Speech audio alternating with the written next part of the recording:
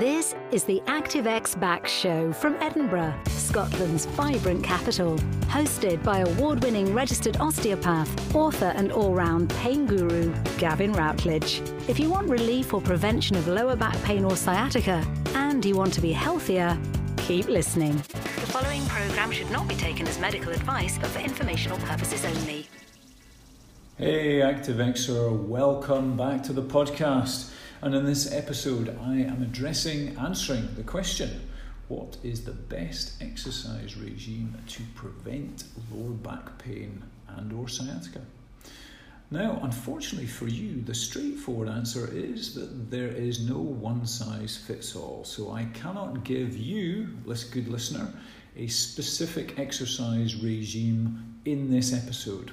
But what I am going to give you is some high-level observations and principles that you can apply to make sure that you are doing the right exercise regime for you, for prevention.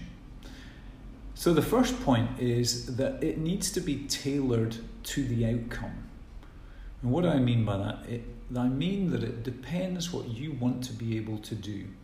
So if your ambitions for your back are simply that, now when I say simply that's unfair, so if your ambition is that you want to be able to garden for an hour, and that might involve some weeding, so bending over, and you'd like to be able to do that 3 times a week, then your requirements exercise-wise are very different to someone who wants to play golf, let's say 5 times a week, 18 holes each time.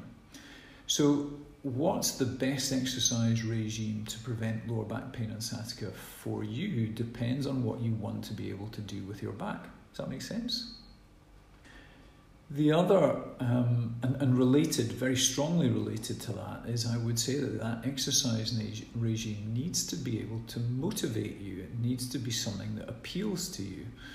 So, and I mentioned there gardening and golf. Now, for many golfers and gardeners, sending them to the gym is extremely unmotivating.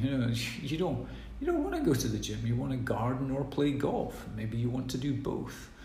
And so it's important that whatever you are doing relates to the end goal. So whatever exercise you're doing relates to the end goal, and also that it's one that motivates you, because as sure as eggs are eggs, if it is not a motivating or something that you enjoy, you'll not do it. So you might do it for a few weeks, but eventually you will stop doing it because it's tedious and boring. So it's important that it's tailored to the outcome and that it's something that you will actually stick to.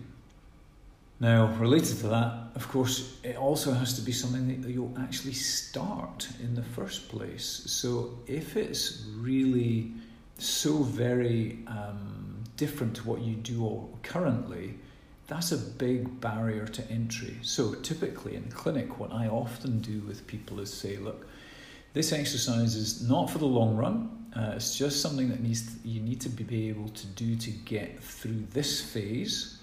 And I just want you to do it for a minute. Okay, just 1 minute. That's all I'm suggesting. Think you can do that? Yeah, you can find a minute. Try and attach it to an existing habit. So if you brush your teeth in the morning, then immediately after that, do your 1 minute of exercise. Okay? So really important, if you're trying to start a new habit, attach it to an existing one. So brush your teeth, do your exercise, just for a minute. Okay? Now, I'm probably not going to keep the person at 1 minute, but it's an easy entry. Okay, so you do it for a minute, you do it for a week, once a day for a minute. Now what you'll find is that actually you'll start to do it for a couple of minutes and maybe 3 minutes, and maybe I'll add another one in there that complements the first exercise. So that before you know it, you may be doing a little 8-minute exercise regime after you've brushed your teeth. Now, that may not be the format for you. It may be that, the exercise is going for a walk. It might be going for a cycle. It might be any one of a number of things. But whatever it is, it's ideal if it's one that, if it's not immediately related, so if it isn't actually gardening itself, then you can see the connection between, if I can do this, then I'm able to garden for longer. Okay? So, labouring the point a little bit. Consistency is the next point. It's super important that you are consistent with your exercise, whatever that may be. Okay? You've got to stick with it and do it consistently.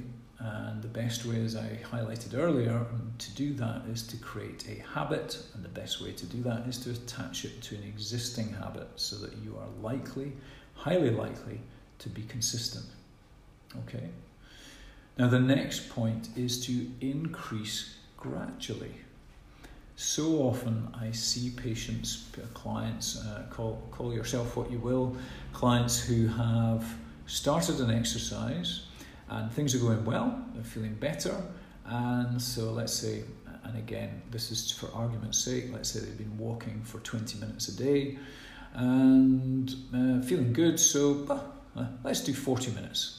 So have a 40-minute walk, and the next day they are worse. Okay? Now, big mistake, classic mistake, is too big a jump. Now, I don't know you as an individual, good listener, so I can't comment on you and whether jumping up to 40 minutes is viable or sensible, but in principle, it is bad practice.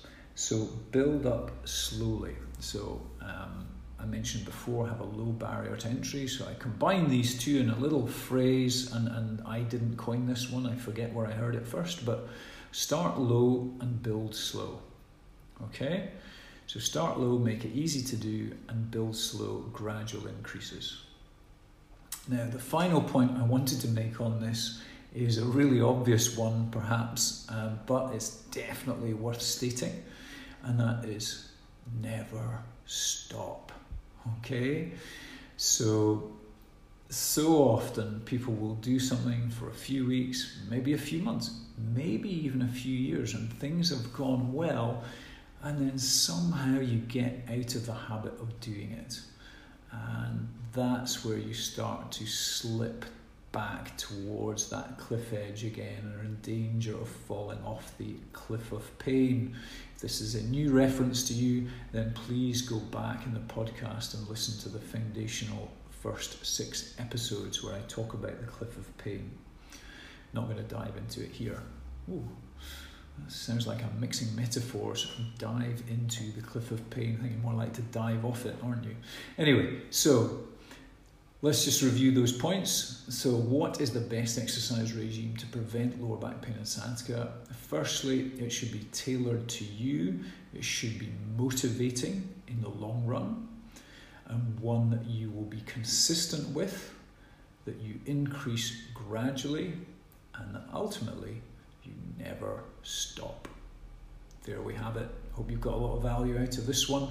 And by the way, please do give me a rating on whatever podcast listening platform you use, whichever one, as I say. It helps a lot with listeners, and ultimately my goal is to help people who have lower back pain and sciatica like you. So please join in, share it around, give me a review. That boosts me up the rankings when people are looking for this kind of content. And if you're looking for a more tailored approach than this kind of general educational platform, then you can go to either backpainandsciatica.co.uk, where I have a lot of online resources, or my old home, active-x.co.uk, which is our Edinburgh osteopathic business. If you're looking for an in-person consultation, either in the clinic or online via video consult. So thanks again for listening, and speak to you again soon. Bye. Thanks for listening to the ActiveX Back Show. If you found this helpful, please pass along our web address to your friends and colleagues, active-x.co.uk, and please leave us a positive review on iTunes. If you have any questions related to lower back pain or sciatica, send them in, and Gavin will aim to answer them in future episodes. You can find us on Twitter and Facebook at ActiveX Backs.